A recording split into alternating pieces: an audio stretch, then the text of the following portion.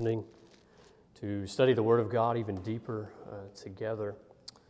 I'm grateful for this privilege, and tonight, as Dallas had already mentioned, we will be looking at the passage in Numbers chapter 21. We're only going to be looking at the first 9 verses of the chapter, and then I believe Harrison will look at the rest of the remainder of the chapter for us the next time. But if you haven't already, turn with me to Numbers chapter 21.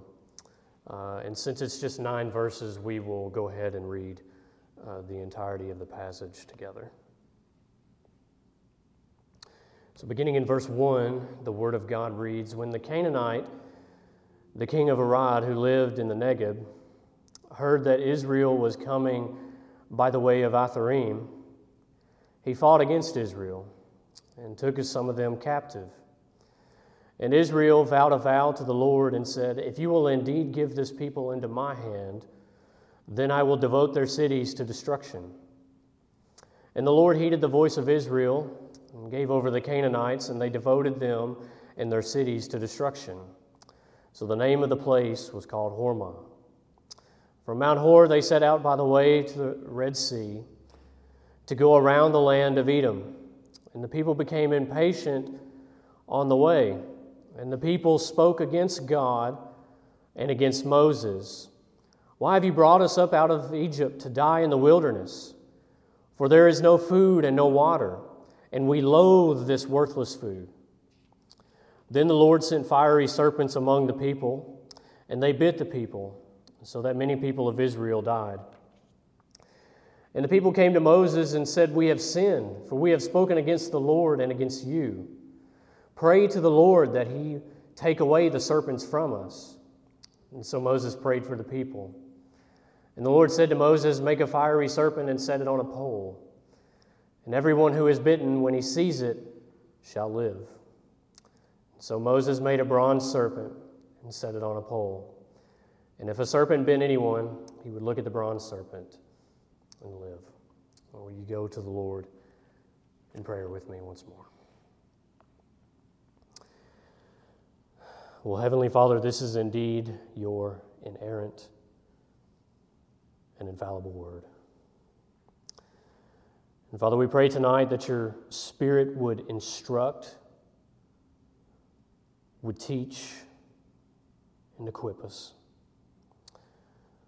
Father, may lost people be regenerated, and may saints be upbuilded, and may the Son be glorified through your word this evening, we ask. In Jesus' name, amen. All right, so again, Numbers 21 is our passage of study this evening, and if you will remember with me last week, Aaron looked at chapter 20 for us. And to kind of to catch us up to where we are in Numbers 21 for our passage tonight, I just kind of want to hit some of the high points of the previous chapter in verse 20.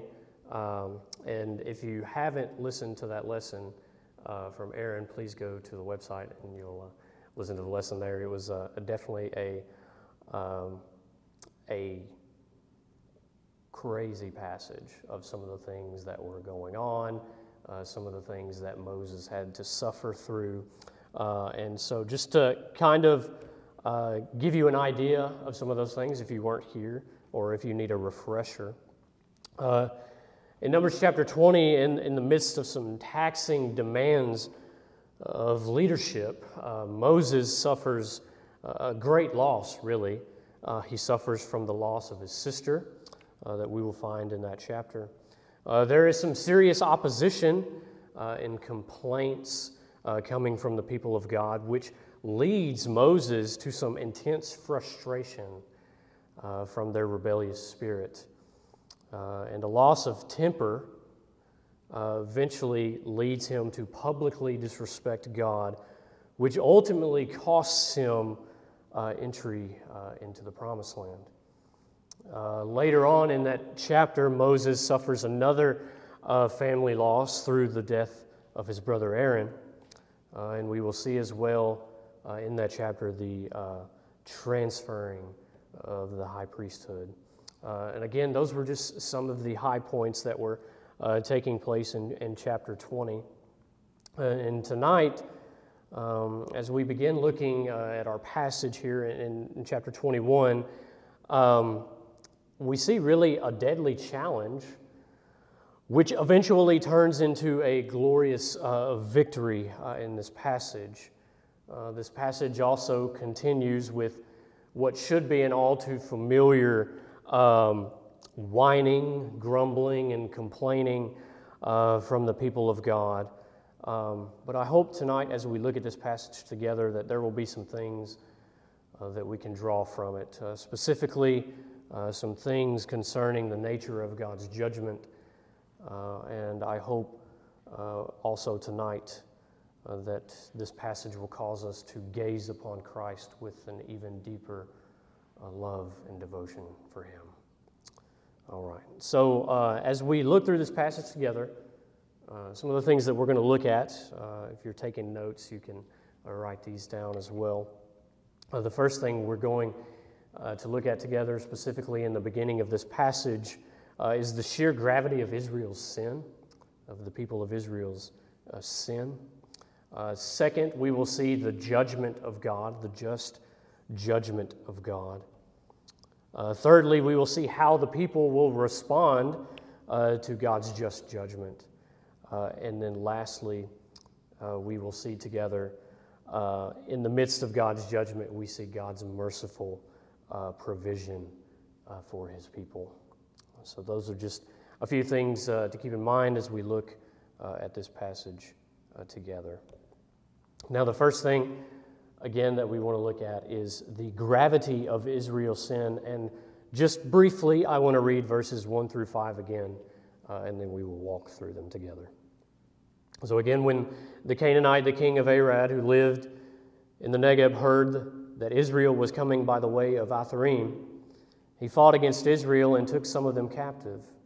And Israel vowed a vow to the Lord and said, "If you will indeed give this people into my hand, then I will devote their cities to destruction." And the Lord heeded the voice of Israel and gave over the Canaanites, and they devoted them and their cities to destruction, so that the name of the place was called Hormah. And verses 4 and 5 is where I really want you to pay attention to what's going on here. From Mount Hor they set out by the way to the Red Sea to go around the land of Edom, and the people became impatient on the way. And the people spoke against God and against Moses, "Why have you brought us out of Egypt to die in the wilderness? For there is no food and no water, and we loathe this worthless food." So, as we look at the sinfulness of the people of Israel, as we look at the gravity of Israel's sin, what's happening here? What's happening in these few verses? Well, Israel basically blasphemes God. They are ungrateful in the very presence of God's gracious, merciful, and generous provision for them. But I want us to look at some things specifically here in verses 4 and 5 concerning Israel, the people of Israel. Notice with me in verse 4, the very last sentence, "And the people became impatient on the way." So the first thing as we look at the people of Israel's sin here is I want us to notice their impatience. It's understandable why they would be impatient, right?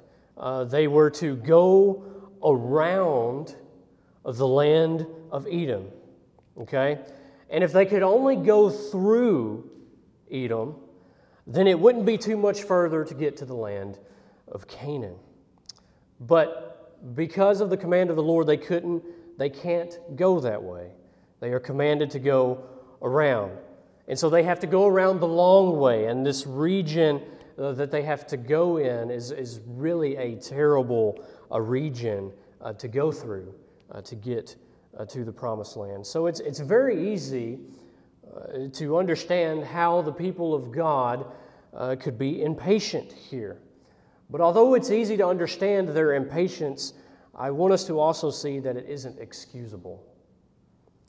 It isn't excusable. If you will remember with me, the spies in earlier chapters had gone into the land.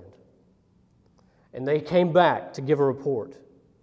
And they told the people of Israel the land that the Lord had promised them was indeed good land. And if you remember, what happened is the majority of the spies had trembled. And only 2 of the spies had been faithful.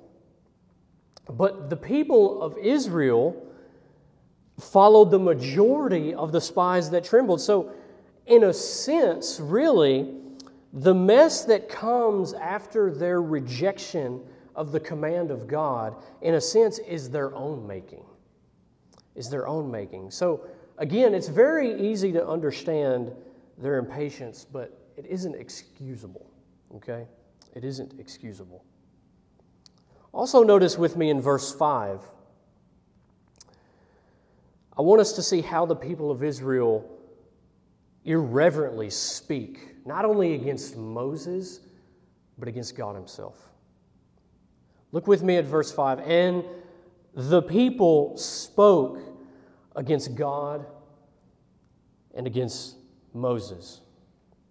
Now or if you will, let me just own it myself, I tend to think or ask the question when we come across this verse, well, who do these people think they are? Right?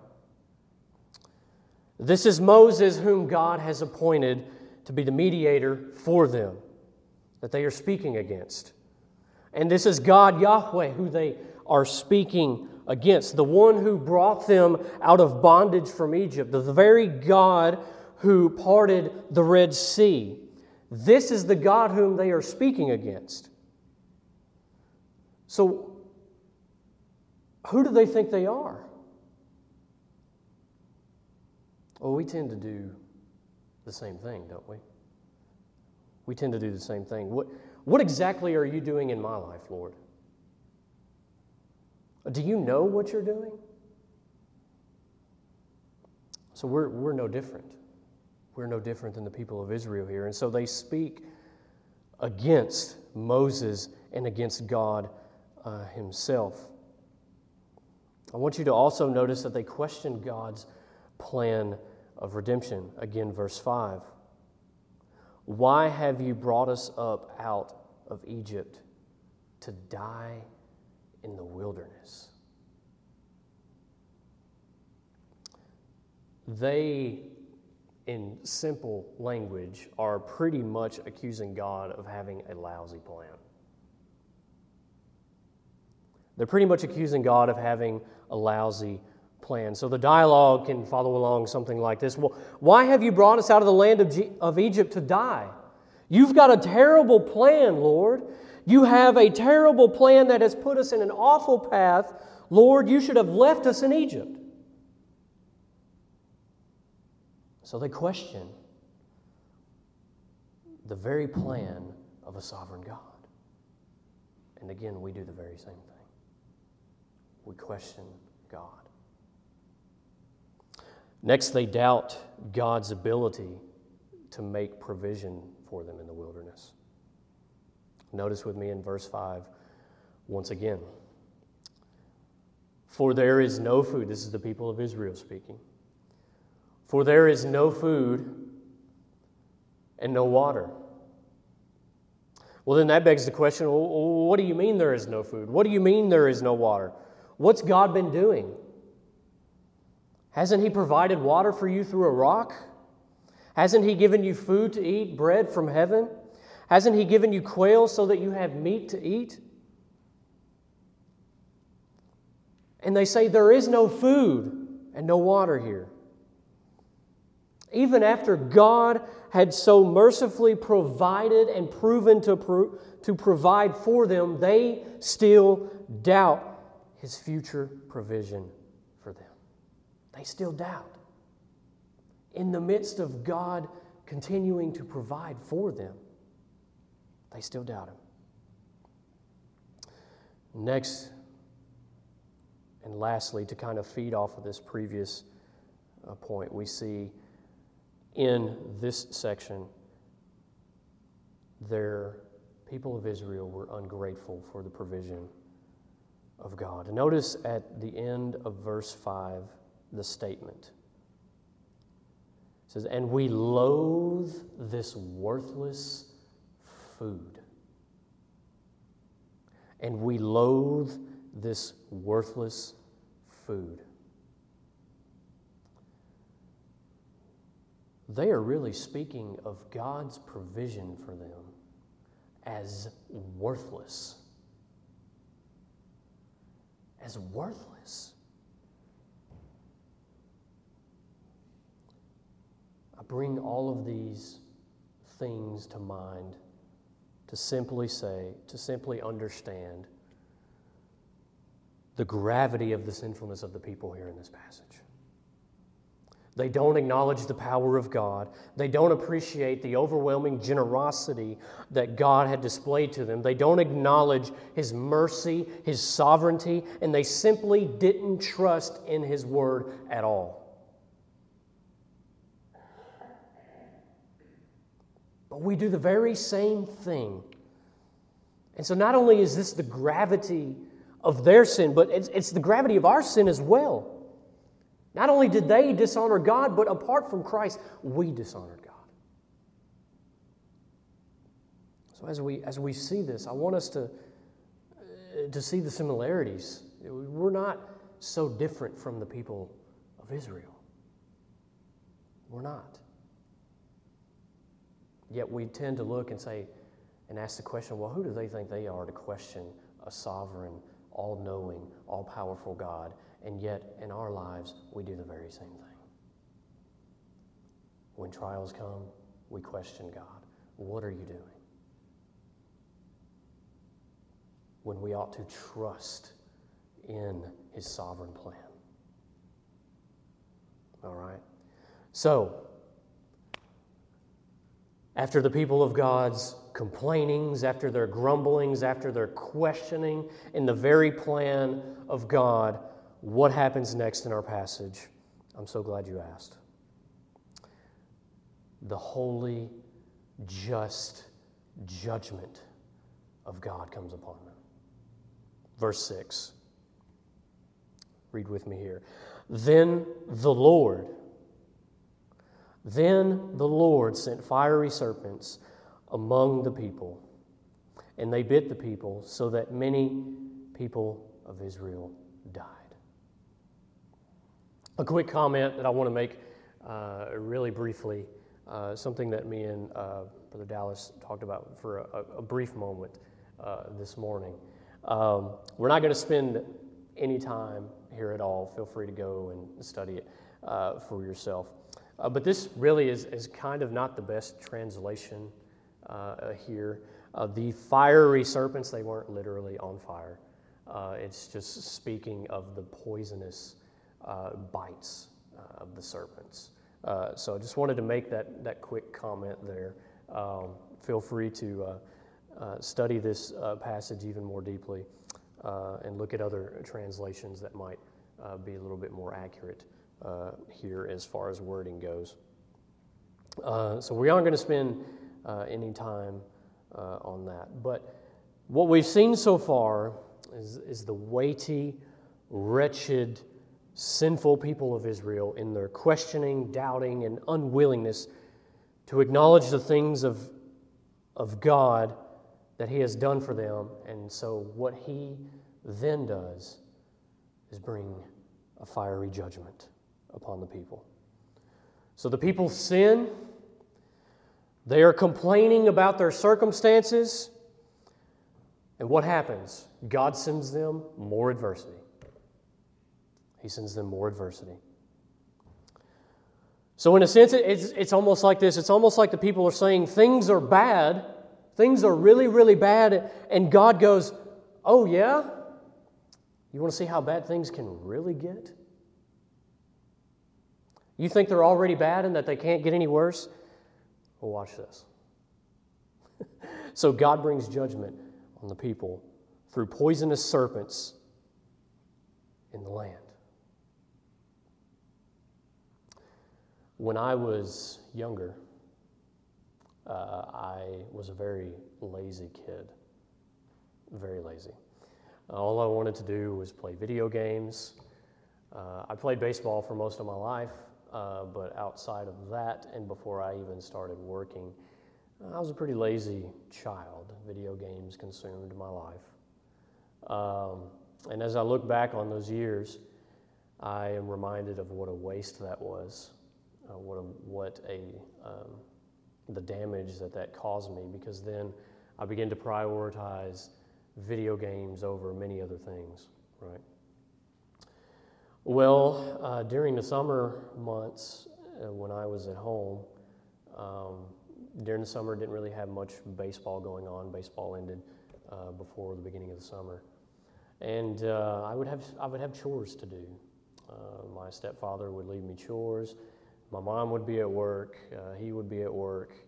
And when they both got home, and specifically when he got home, it was expected of me to have done all these things.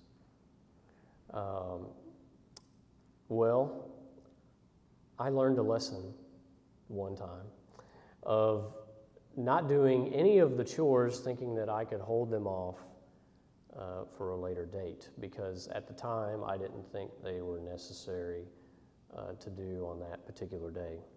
As I look back, that was very wrong of me to think, especially when I was given a very specific instruction to do them that day. So as you can imagine, that entire day, what did I do? I was very lazy and I played video games all day. Well, my stepfather got home and he was a little furious as to why that I did not do the things that he asked me to do. And I struggled to give him an answer because I knew I was in the wrong. I knew I shouldn't have been playing video games all day. And he made a statement that I think most people hear throughout their life at some point, maybe more than others. Because I struggled to give him an answer, he said, "All right, son, we can either do this the easy way or the hard way, right? We can either do this the easy way or the hard way. You can either tell me exactly why you didn't do the chores I asked you to do, or you can suffer the consequences and have even more to do." Right? Well, I chose to not give him a direct answer at this point in time. And what happened? Well, I suffered the consequences. I could not play video games for a month. At the time, I thought it was the end of the world, that I didn't know what was going to happen. I just thought my life is over. My parents hate me. And anyways, I had video games taken away, but then I had even more chores than I could ever.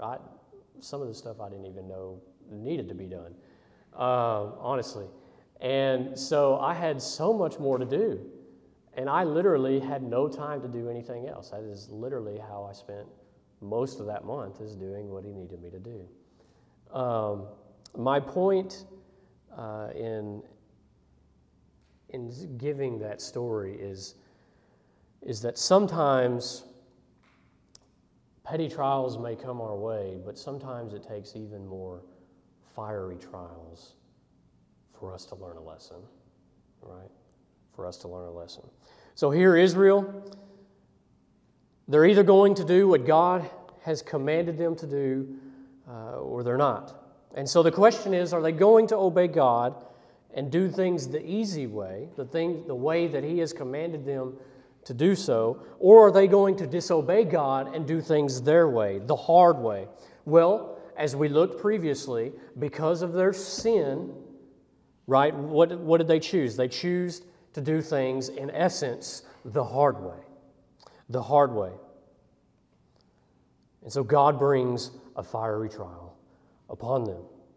And oftentimes, as I said earlier, it seems that the lessons that we ought to learn in the smaller trials we end up learning through greater trials coming upon us. And so that's really, in essence, what we find in this judgment, is God brings just judgment because of the people's sin, because of their complainings, because of their grumblings, because of their doubting, because of their questioning of His sovereign plan. He brings judgment, and He is just in doing so.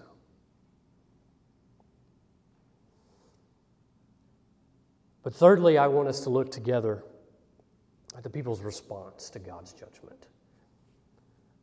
This passage takes a turn pretty quickly in just a matter of a verse or two. Okay? At the beginning of the passage, right, we see the people of Israel do nothing but complain and question. Then God's judgment comes, and we see a complete 180. We see a complete 180. Look at verse 7 with me. And the people came to Moses and said, "We have sinned, for we have spoken against the Lord and against you. Pray to the Lord that He might take away the serpents from us." So Moses prayed for the people. So the people complain because of their sin, and then judgment comes upon them from God because of their sin, and then they respond. And this is an extraordinary response from the people. This is a precious moment in this passage, because how do the people respond? They respond in repentance, and they respond in prayer. We see a beautiful thing here, because the people, in fact, acknowledge their sin. They seek after God's forgiveness, that they go to God's appointed mediator, whom He appointed, whom they spoke against, and they asked Him to intercede on their behalf. The very one whom they spoke against, they asked Him to intercede on their behalf. And so again, God uses this judgment, this fiery trial, to press them to the very point that they recognize their need, and they respond to that very need in repenting of their sin, confessing their sin, and look to seek God's forgiveness in and through prayer. And I want you to notice that they recognize and acknowledge their sin. They recognize and they acknowledge their sin. Verse 7, and the people came to Moses and said, "We have sinned. We have spoken against the Lord and against you, Moses. We've sinned." I'm reminded of the verse in 1 John, specifically chapter 1, verse 9. There where John writes, "If we confess our sins, He is faithful and just to forgive our sins and to cleanse us from all unrighteousness." See, there is a sense here in that verse of not only the acknowledgement of our sin, but in the same sense, agreeing with God about our sin. A true acknowledgement of sin, friends, is ultimately agreeing with God about our sin.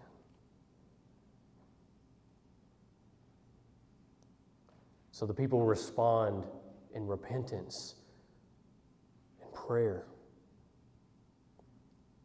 Well, how does God respond to this? And this is where we will conclude our time together. Verses 8 and 9. Let's read those together once more. And the Lord said to Moses, "Make a fiery serpent and set it on a pole. And everyone who is bitten, when he sees it, shall live." So Moses made a bronze serpent and set it on a pole. And if a serpent bit anyone, he would look at the bronze serpent and live. So the last thing we're going to see is God's merciful provision for His people. So God chooses here in these verses to command Moses to take a bronze serpent and put it on a pole.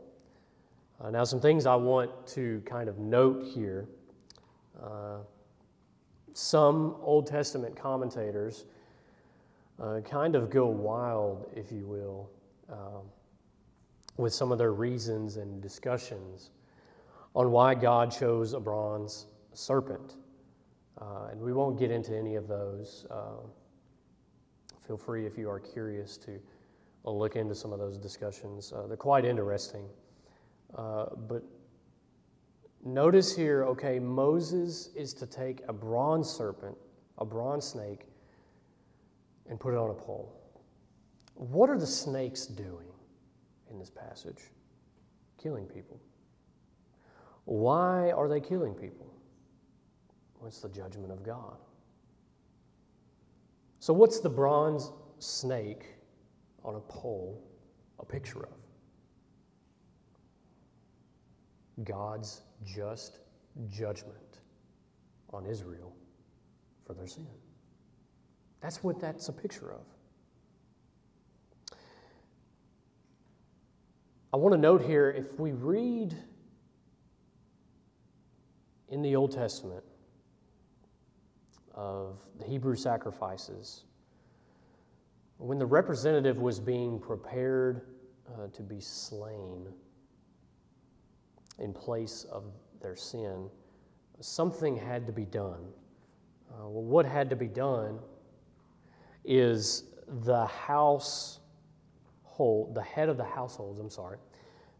households had to touch the representative sacrifice. So they had to do something. They had to touch the representative sacrifice.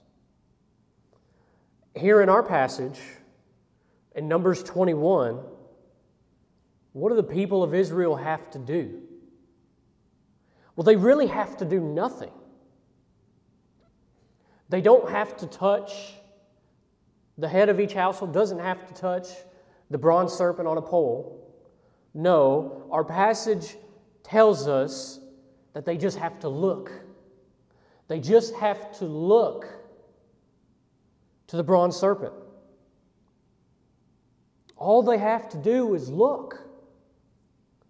They are looking away from themselves and looking to the symbol that God and God alone has provided and put before them. There is nothing that the people of Israel have to do here. There is nothing that they could do here. Salvation, as they later recognize in verse 7, can only come from God, and they are contributing nothing at all. And friends, is that not saving faith? Is that not saving faith? Isn't saving faith looking to Christ, the sacrifice that God and God alone has provided for His people, and looking away from ourselves and looking away from our good deeds and our bad deeds and looking to Him alone? Isn't that why Jesus eventually goes to this passage in His conversation with Nicodemus in John 3? And in John 3, chapter 3, in verses 14 through 15, Christ tells Nicodemus what? And as Moses lifted up the serpent in the wilderness, so must the Son of Man be lifted up, that whoever believes in Him may have eternal life. So what is Christ telling Nicodemus here? That when Israel had to look at the brass serpent on a pole and simply trust on the promise of God, that if they would just look to the serpent, they will be saved. And in the same way that they had to look on the serpent to be saved, so must we look to Christ and Him crucified. But when we look to Christ and Him crucified, we don't just see the just judgment of God, although we do see that. But unlike the people of Israel, when they're looking to the serpent, the bronze serpent, it reminds them of the judgment of God. But friends, when we look to Christ, when we look to the cross, we don't just see a picture of God's judgment, but we see God mercifully, graciously providing a sacrifice on our behalf. And so although we are a people dead in our trespasses and sins, although we are a people of unclean lips, although we were a people following the course of this world, following the prince of the power of the air, and desiring nothing more to satisfy our selfish, fleshly desires, although we were in that state, when we look to Christ, we live. We live. All we have to do is look to Him, look to Christ. And just as the people of Israel looked to the bronze serpent, they would live. When we look to Christ and repent of our sins and embrace Him as our Lord and Savior, we shall live. Friends, a miraculous thing, although I feel we're reminded of it every week, we can't be reminded of it enough. God has been gracious and merciful to a people that are undeserving. We deserve the judgment. That's what we deserve. But when we look to Christ, we don't just see God's judgment, we see His merciful provision on our behalf. Because, friends, that was the plan from before the foundation of the world. Christ was the Lamb slain before the foundation of the world. Amen. Well, let's pray together. Heavenly Father, we are grateful for the opportunity that we have to look at your word, to be reminded of the sin of your people, but also to be reminded that we, apart from Christ, were no different.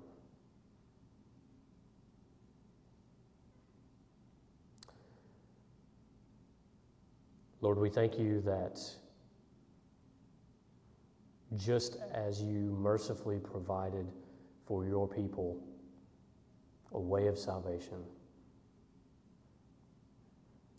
we thank you that that is only a glimpse of what was to come through Christ, who has already come, who not only would bear the sin of the world and the sin of your people, but would take upon the very wrath that we deserve. But not only would he do that, but that he would utter the words, "It is finished." And that when he gave up the ghost and he ascended to your right hand 3 days later, that is where our hope lies, that when we look to Christ and we look to the cross, we don't just have to be reminded of your judgment, but we are also reminded of your merciful provision for your people. So, Father, we thank you so much for Christ.